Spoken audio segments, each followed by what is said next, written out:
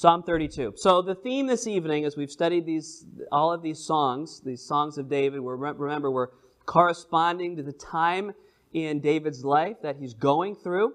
We just came through a really difficult season for David, and that was his sin with Bathsheba. And God dealt with him. And really, Psalm 32 is a song of repentance. If you remember, and if you've studied Psalm 51 is the prayer that David cries out when he is ready to repent, when he confesses. He makes his confession in Psalm 51. And what we see on Psalm 32 is we see somebody on the other side of true repentance. And this is the song he lifts up. This is the melody he makes when he has confessed his sin, when he's forsaken his sin, when he's found forgiveness, and we see the heart of true repentance in this song that David sings. And so this is Psalm 32. Let's begin in verse number 1. The Bible says, "Blessed is he whose transgression is forgiven, whose sin is covered. Blessed is the man unto whom the Lord imputeth not iniquity, and in whose spirit there is no guile." He says, "When I kept silence, my bones waxed old through my roaring all the day long. For day and night thy hand was heavy upon me. My moisture is turned unto the drought of summer." And then that word, what is it? Selah. Selah. Meditate on this. You'll see he does this again a couple of times in this psalm. You read in verse number 5, the same thing. "I acknowledge my sin unto thee, mine iniquity have I not hid. I said, I will confess my transgressions unto the Lord, and thou forgavest the iniquity of my sin." And again he says, Selah. Stop and ponder and just grasp everything that's been said so far. Let's pray. We'll ask the Lord to help us tonight. Lord, I thank you that we have this time. I thank you, Lord, that we are able to study the Bible together. I pray that each of our hearts would be open, that we would consider what you have for us. I pray that you'd help us to be encouraged by our study. Help us to get just a full glimpse of you and of the relationship that you desire to have with us. I ask for your help. It's in Jesus' name I pray. Amen. So again, Psalm 51 is David's song of confession. Psalm 32 is now a man who's walking in forgiveness. He's been cleansed. I want to give you just a few points. If you like to take notes, I'd encourage you to jot these things down. The first thing that we're going to notice in the first couple of verses is the restoration of joy. The restoration of David's joy. His joy is back. And I see that in verse number 1. Could you tell me, and I see it again in verse number 2, what is the indication that David's joy is back? What's he say? He says, blessed. He says, blessed. And at the heart, at the root of that word blessed is the idea of happiness, of contentment, of satisfaction, of fulfillment. David says, and I just hear him shouting this out. I don't know how loud he said it, but I imagine David in these first couple of verses, he's not just like, this isn't theory for David, right? This isn't notes for a class. This isn't theological truth. This is something that David has experienced internally, and he just says, it is so good to have your sin forgiven. It is so good to be forgiven. Are you thankful for the forgiveness of God tonight? You know, Jesus gave a parable about the person who's forgiven a little and is just thankful a little bit, but the person who's forgiven much is thankful of so much. That's who we ought to be. We ought to be people that just say, wow, I am just so happy. I am just so overwhelmed with joy. My life is so full, not because of all the stuff I have in my life or the circumstances in my life, but I've just got to tell you tonight, my sins, though they're many, His mercy is more. And I am forgiven. And I am just happy about that. It would be a shame if Christian people are unhappy people, are dissatisfied, and walk around with that spirit of just unsatisfaction. Why? Because David said it is a happy thing to know that you're forgiven, to know that the penalty is paid, to know that the joy has been restored. We're coming right back here, but if you've got your mark in Psalm 51, I want you to notice verse number 12.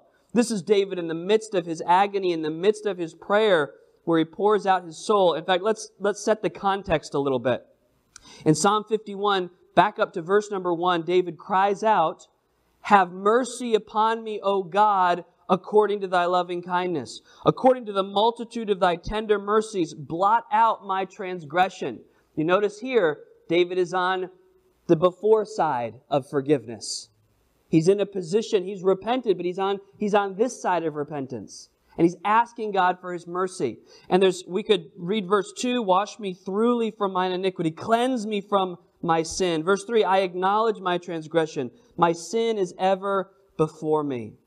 Against thee, thee only have I sinned, and done this evil in thy sight, and that thou mightest be justified when thou speakest, and be clear when thou judgest. Behold, I was shapen in iniquity, and in sin did my mother conceive me. Behold, thou desirest truth." God, you want truth in the inward parts. "In the hidden part thou shalt make me to know wisdom. Purge me with hyssop, and I shall be clean. Wash me, and I shall be whiter than snow. Make me to hear joy and gladness." Do you see that in verse number 8? What's he asking for? He's saying, God, just bring some happiness back into my life. And David was gripped with his sin. There was no happiness. As long as he had that unconfessed sin in his life, as long as that was hidden, as long as that was covered up, there's no joy, there's no gladness, there's no happiness. And in his prayer of confession, he says, I want the joy back. Make me hear joy and gladness, that the bones which thou hast broken may rejoice. Hide thy face from my sins, and blot out all mine iniquities. Create in me a clean heart, O God, and renew a right spirit within me. Cast me not away from thy presence, and take not thy Holy Spirit from me. Verse number 12, if you're there, would you read it out loud with me together? Begin. Restore unto me the what? The joy. He says, God, restore unto me the joy of thy salvation, and uphold me with thy free spirit. He's asking God, he says, God, I'm confessing and I'm asking for the joy to be returned. And notice back in Psalm 32, it's the first thing he says. He says, it's such a blessing. It's such a blessing to know that I'm forgiven. It's such a blessing to know that my sins have been covered. It's such a blessing to know that there is no sin that the Lord will impute against me. What does the word impute mean? Does anybody know what imputation is or what the point of that is? You could also say, what's that? Something to put upon? Yeah, the idea here is that God will not count his sin against him. That sin will not be on the record of account. That sin is not placed on David's account. The record has been expunged. In the court of God's justice and law, it's as if this never happened. That's justification. Or in the New Testament, the idea of imputed righteousness. That even though Jesus committed no sin, all of our sin was counted against him. And all of his righteousness was counted to us. Imputation is the theological word. So he says in verse 2, not only am I happy to know that, he says in verse 2, not only am I happy and blessed because my joy is back, because God is not going to count that sin against me, but he says more. There's more to it than just the legal, judicial aspect of it. What else is he happy about in verse number 2?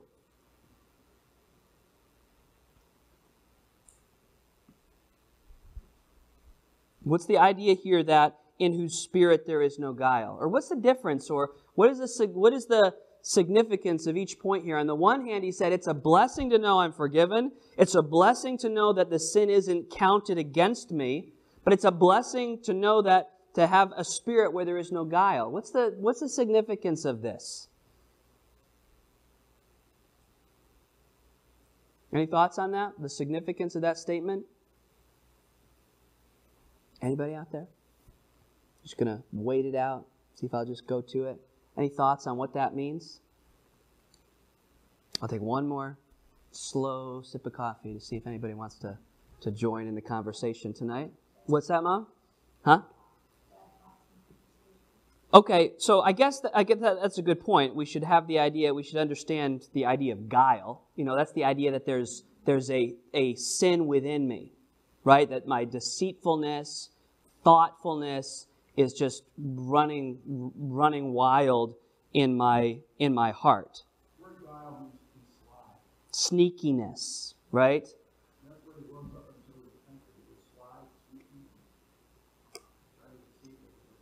Yeah.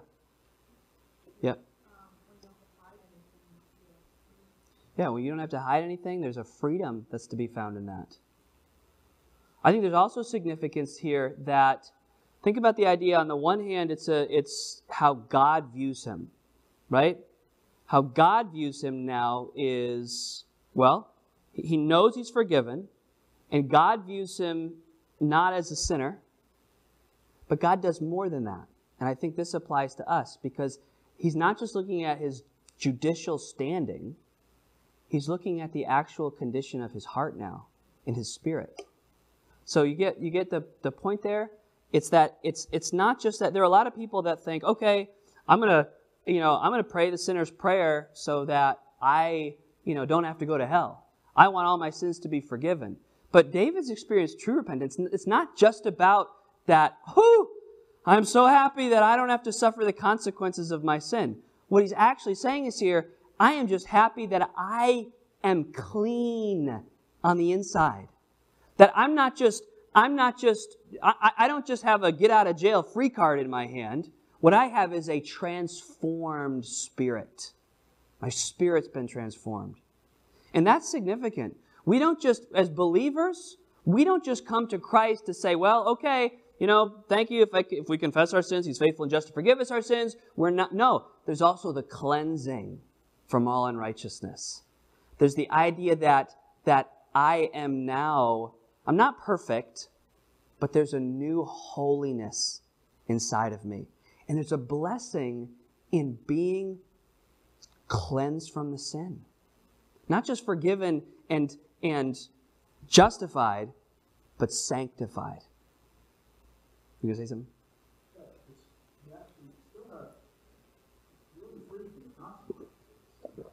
Right.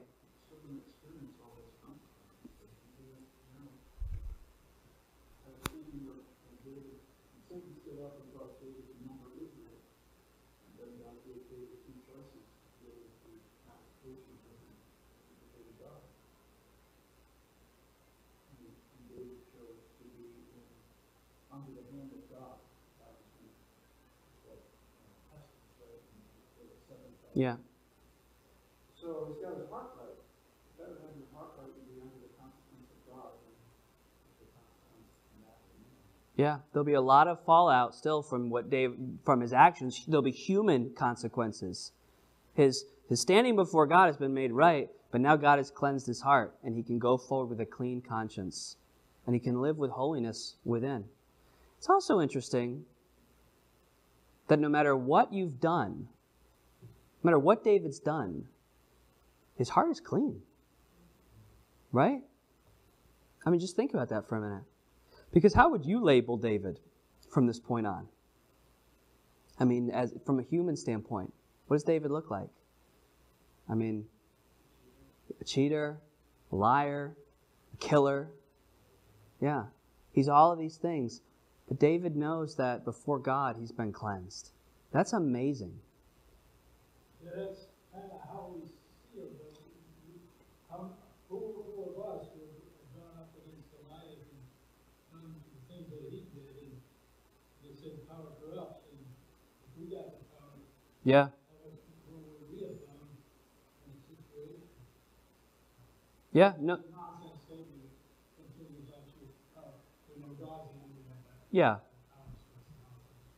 No, I understand what you're saying. So, yeah, there's that. My only point was that we're in human terms, it would be easy to define David by the sin that he committed. And of course, there'll be consequences for it. But before God, he says, I'm just so happy. I'm telling you, I'm so happy because I'm forgiven. There's no sin that's going to be counted against me at Judgment Day. None of that. I won't have to answer for any of that at Judgment Day. And I know that I am honest before God in my heart. It's amazing, isn't it? Even as a believer, there are sins that you can commit. If you will confess and forsake with a true heart repentance, you will not give account for those at Judgment Day. So why do we not confess? Why do we not repent? God offers a clean slate at any point in time. So, the first thing we see here is the joy is back, the restoration of joy.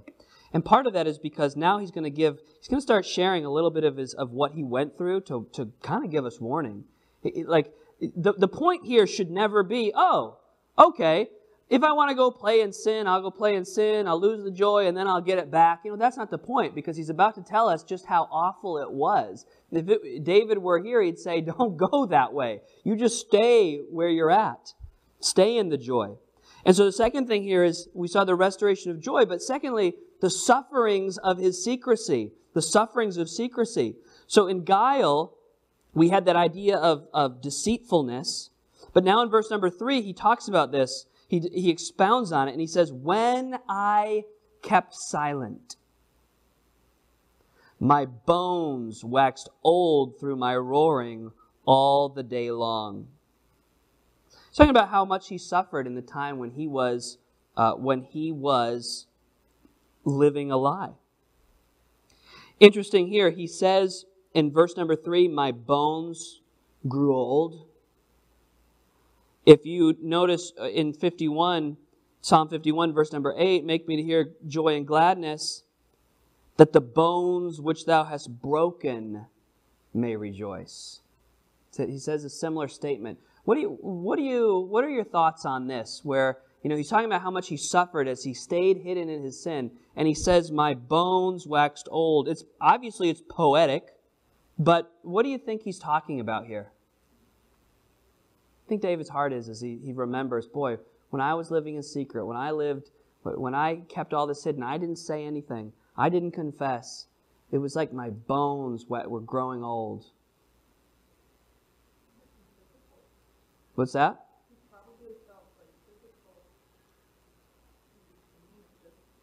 Yeah, has your spiritual condition ever affected you physically? The stress, right? I think when he says my bones waxed old, I think that he's not just using it figuratively. I think he literally means that he was in physical suffering.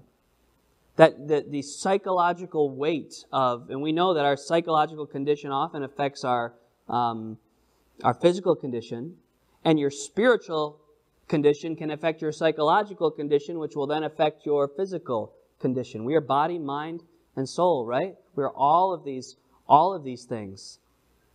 So David says, it was terrible. It was agony. It was torture. He said, he said, but I'm so happy now. But back then, man, when I lived that lie, it consumed me. Consumed me. Really, the point of this is, listen, there are believers that they have hidden sin in their life. And you could be suffering.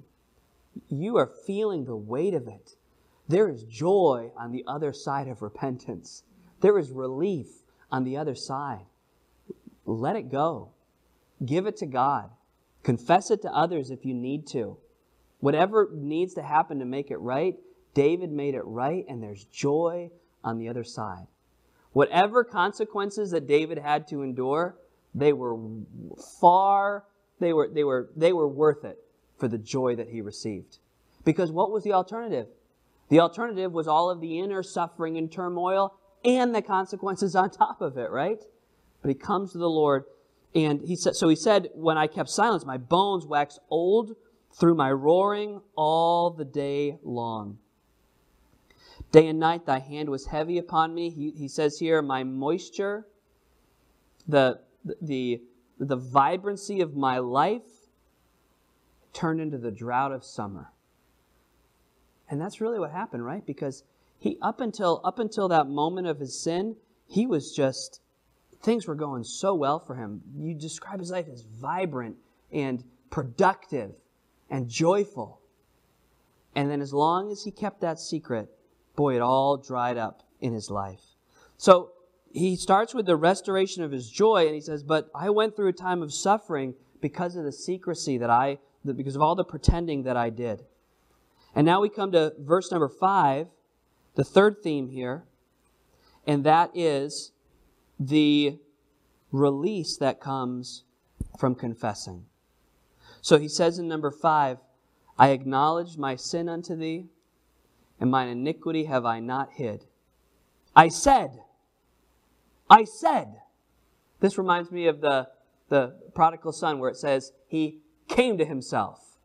And David had a come to himself moment. And I said, I'm going to confess. He made the decision to confess. And the people, they waffle back and forth at that terrible moment where the Holy Spirit is saying, come home, confess, make it right, come clean. And David says, you know what? I'm ready. I'm going to do it. He makes the decision to confess. And look at this. He said, I will confess my transgression to the Lord, and you forgave it all. And thou forgavest the iniquity of my sin, Selah. Stop and think about that for a minute, he says. Notice he had a Selah after 4 verses, and now just after this one verse, verse number 5, he says it again. He says, I said I will confess, I confessed, and you forgave. What obligation does God have to forgive us? What obligation does God have to forgive us? He's given. He has. Listen to this. God has obliged Himself to us. Because I figured the first reaction to that would be, oh, you want me to say God is under no obligation? And He would be. What obligation should God be under to forgive us? None. God should be under no obligation to forgive us, but our Creator, the one who we have offended, the one who we made ourselves His enemy, He said, try to fathom this. He said, I will oblige myself to you. I will put myself under an obligation to forgive you. And we have that recorded in 1 John 1:9. If we confess our sin, He is faithful and just to forgive us of our sin, and to cleanse us from all unrighteousness. He obliged Himself to us to forgive us. I think the forgiveness of salvation for salvation and forgiveness for restoration for the believer. We understand there's 2 types of forgiveness, right? There's the forgiveness that is judicial, that if any person will come repentant of their sin with faith in Christ, God has obliged Himself to forgive them, to not hold their sin against them. But then we as Christians, as 1 John teaches us, while our standing is the standing of a forgiven person, our relationship with God is affected by the sin we allow into our lives. And so in both instances, God has said, if you will come, I will forgive. So for the unbeliever who will not come to accept forgiveness, they are in danger of blasphemy of the Holy Spirit.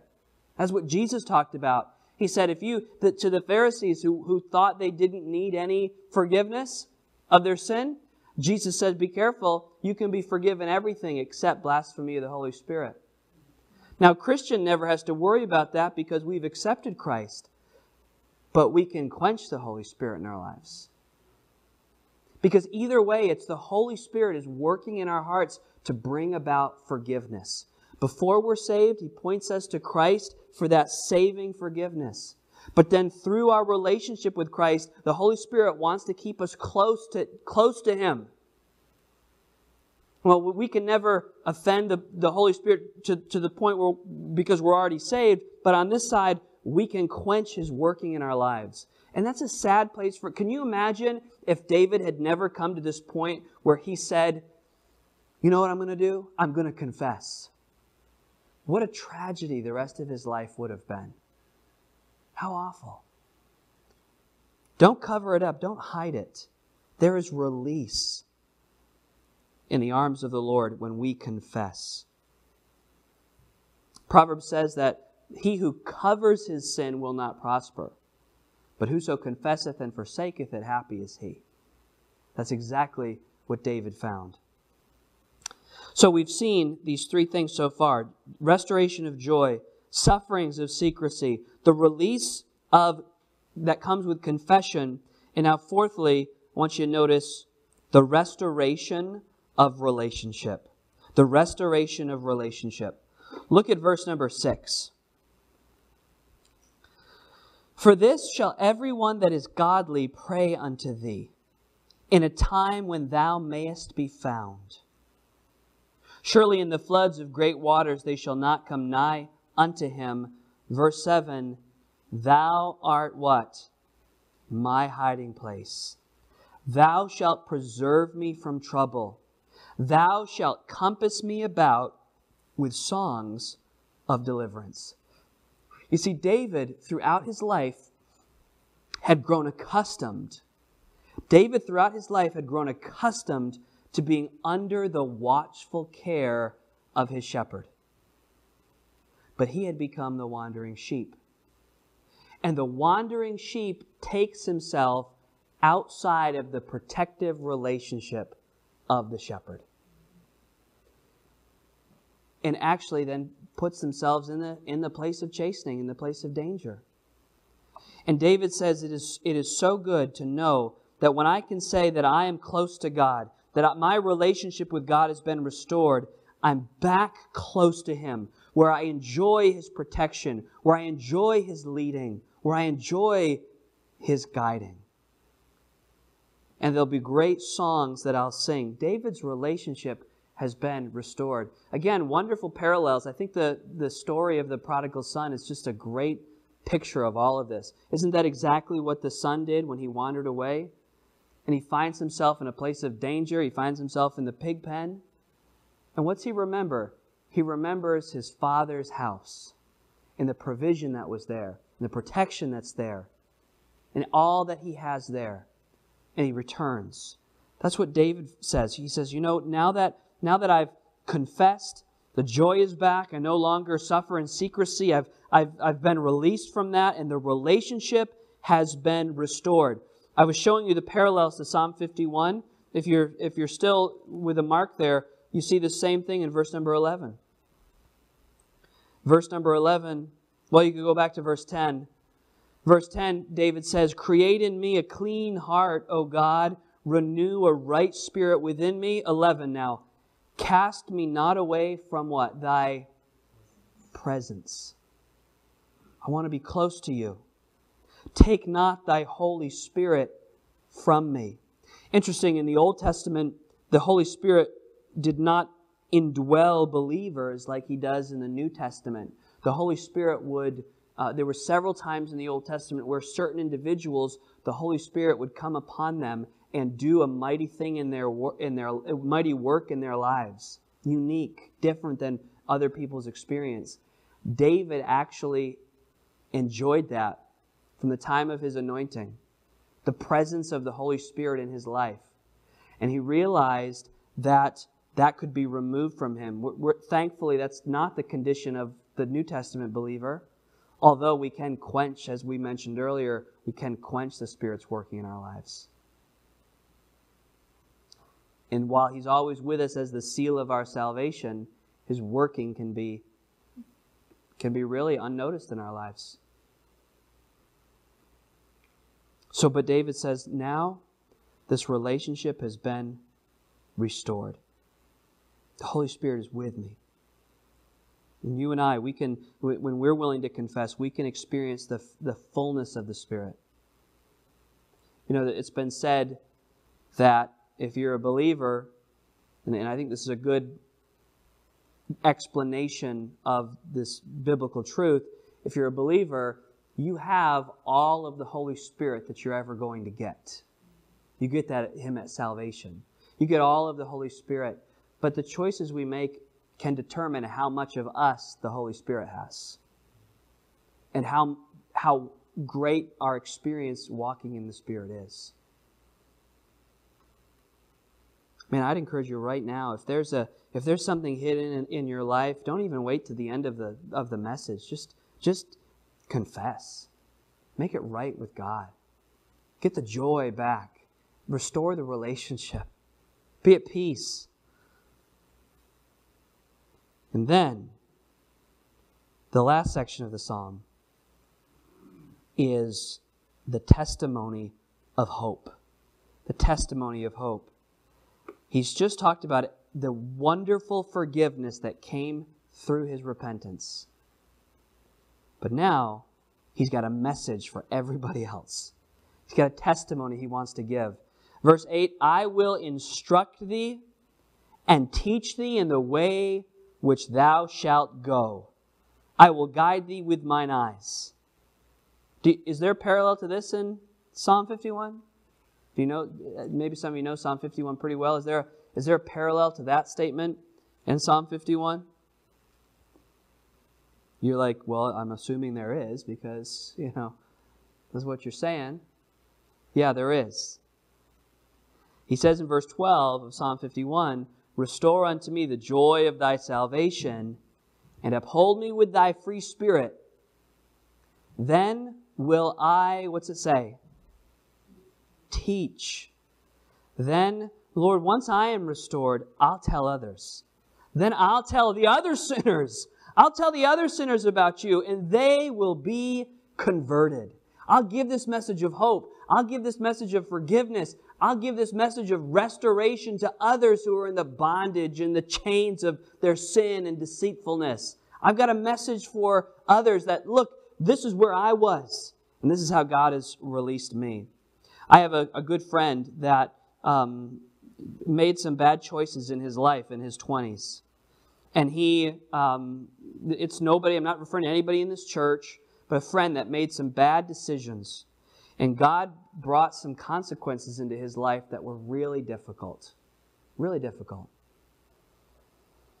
And he accepted those consequences, and he allowed God to really break his heart.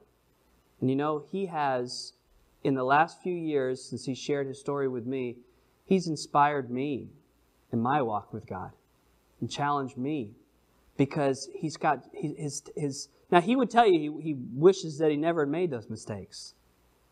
But boy, God can still use his testimony, and he does use it in a powerful, powerful way. And we need to be careful that we don't ever get the attitude, well, I never felt, because we can easily become like the prodigal son's brother, can't we? And the church can kind of set up like first-class Christians and second-class Christians. Churches can have that attitude. Well, this is the person who did it right all the way through, and that's the right way to do it. I'm not diminishing that. That's the best path to blessing. But boy, we're all just sinners saved by grace, are we not? We're all broken and fallen and capable of anything. And God used the sinfulness of David and his and God's restorative power to really send a message to others. He says back in Psalm 32, David says, this is the testimony that I'm going to give. That there is hope. Let me tell you, I will guide you with my eye. And look at what he says in verse 9. He says, this is a great sermon, right? This would be a great sermon, verse number 9. Hey, don't be like the horse or the mule. Blunt, to the point. Why are you so, what's the word? You know it. Why are you being so stubborn? Why are you being so self-destructive? Why are you persisting in the way that you're living? Don't be that way. They don't have any understanding. They've got to be led about. Their mouth must be held in with a bit and a bridle, lest they come near unto thee. Don't be stubborn. Verse 10, don't choose the way of sorrow. I've been there. I know what it's like. David says, I've experienced the sorrows. Many sorrows shall be to the wicked. Oh, but he that trusteth in the Lord, mercy shall compass him about. You can skip all that, David says. I can spare you all that. If you listen to my testimony, I can save you all that heartache. I can save you all that trouble. And why wouldn't you just want verse number 11? Just be happy in Jesus. Just be glad in the Lord. What is the words to that the old hymn, Trust and Obey? For there's no other way to be happy in Jesus but to trust and obey. David says, I tried it. I followed the pleasures of sin and they left me broken and empty. They hurt me. Be happy with what you have in the Lord. Be glad in the Lord. And rejoice, ye righteous, and shout for joy, all ye that are upright in heart. Are you living not just an obedient life, but are you living a joyfully obedient life? That's what I want to ask you at the end. Maybe you're like, well, I haven't wandered off. I haven't wandered off into sin. But are you living a life of joyful obedience? Because can I tell you what? One of the steps to fall is, instead of living in joyful obedience, living in legalistic duty and self-righteous pride. That'll set us up for failure faster than anything. You can live and keep all the rules and do everything, but do it in your own strength and your own power with no joy in your life. I think that's another reason a lot of young people, that one of the factors that causes young people sometimes to turn away from the faith is because they look at Christian people around them who dutifully obey all the commandments, but where's the joy of the Lord? Where's the fullness of the filling and power of the Holy Spirit that says, this is the life, man. This is where it's at. There's joy in serving Jesus. And David says, it's back. I'm back. It's back. The joy is back. And just live your life in joyful obedience. Why? Because we are forgiven. We are the forgiven ones. And there is nothing that we can do that will separate us from the love of Christ. So, we sang those songs intentionally tonight. Our sins, they are many. His mercy is more. And then, God, take my life. Let it be consecrated to Thee. Let it be yours. That's the path to fullness. That's the path to blessedness and happiness. Well, what I wanted to do tonight, but I ran out of time, so I'm not going to do it, is I usually try to tie in a New Testament passage that has a lot to do with this. We'll see if I do that another week or not. I'm not sure. But if you want to study it, my last little thought to connect this to a New Testament passage, and you can write this down. It was 2 Corinthians chapter 7, verses 6 through 11. In 2 Corinthians 7, 6 through 11, there's a path given in the New Testament for true repentance. Not just being sorry about your sin, but truly sorrowful and repentant before God as David was. So if you want a good New Testament passage to study with this, I'd give you 2 Corinthians 7, 6 through 11.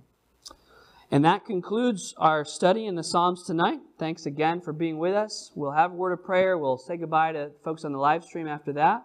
And then we'll do our prayer time here. Let's pray. Lord, thank you for your word. We thank you, Lord, for the hope we have in Christ, both for our salvation and for, Lord, at any moment, if we've walked away from you, you're ready and willing to receive us back into that close fellowship. We thank you so much. Lord, I pray if there is anyone that's struggling with unconfessed sin, Lord, I pray that they would yield that to you tonight, that they'd make that right, that they'd tell whoever they need to tell, that they would have a clean heart before you, and that when they lay their head on their pillow tonight, they could say, oh, how happy I am to have no guile in my spirit. Help us to live that way. We pray your blessing now in Jesus' name. Amen.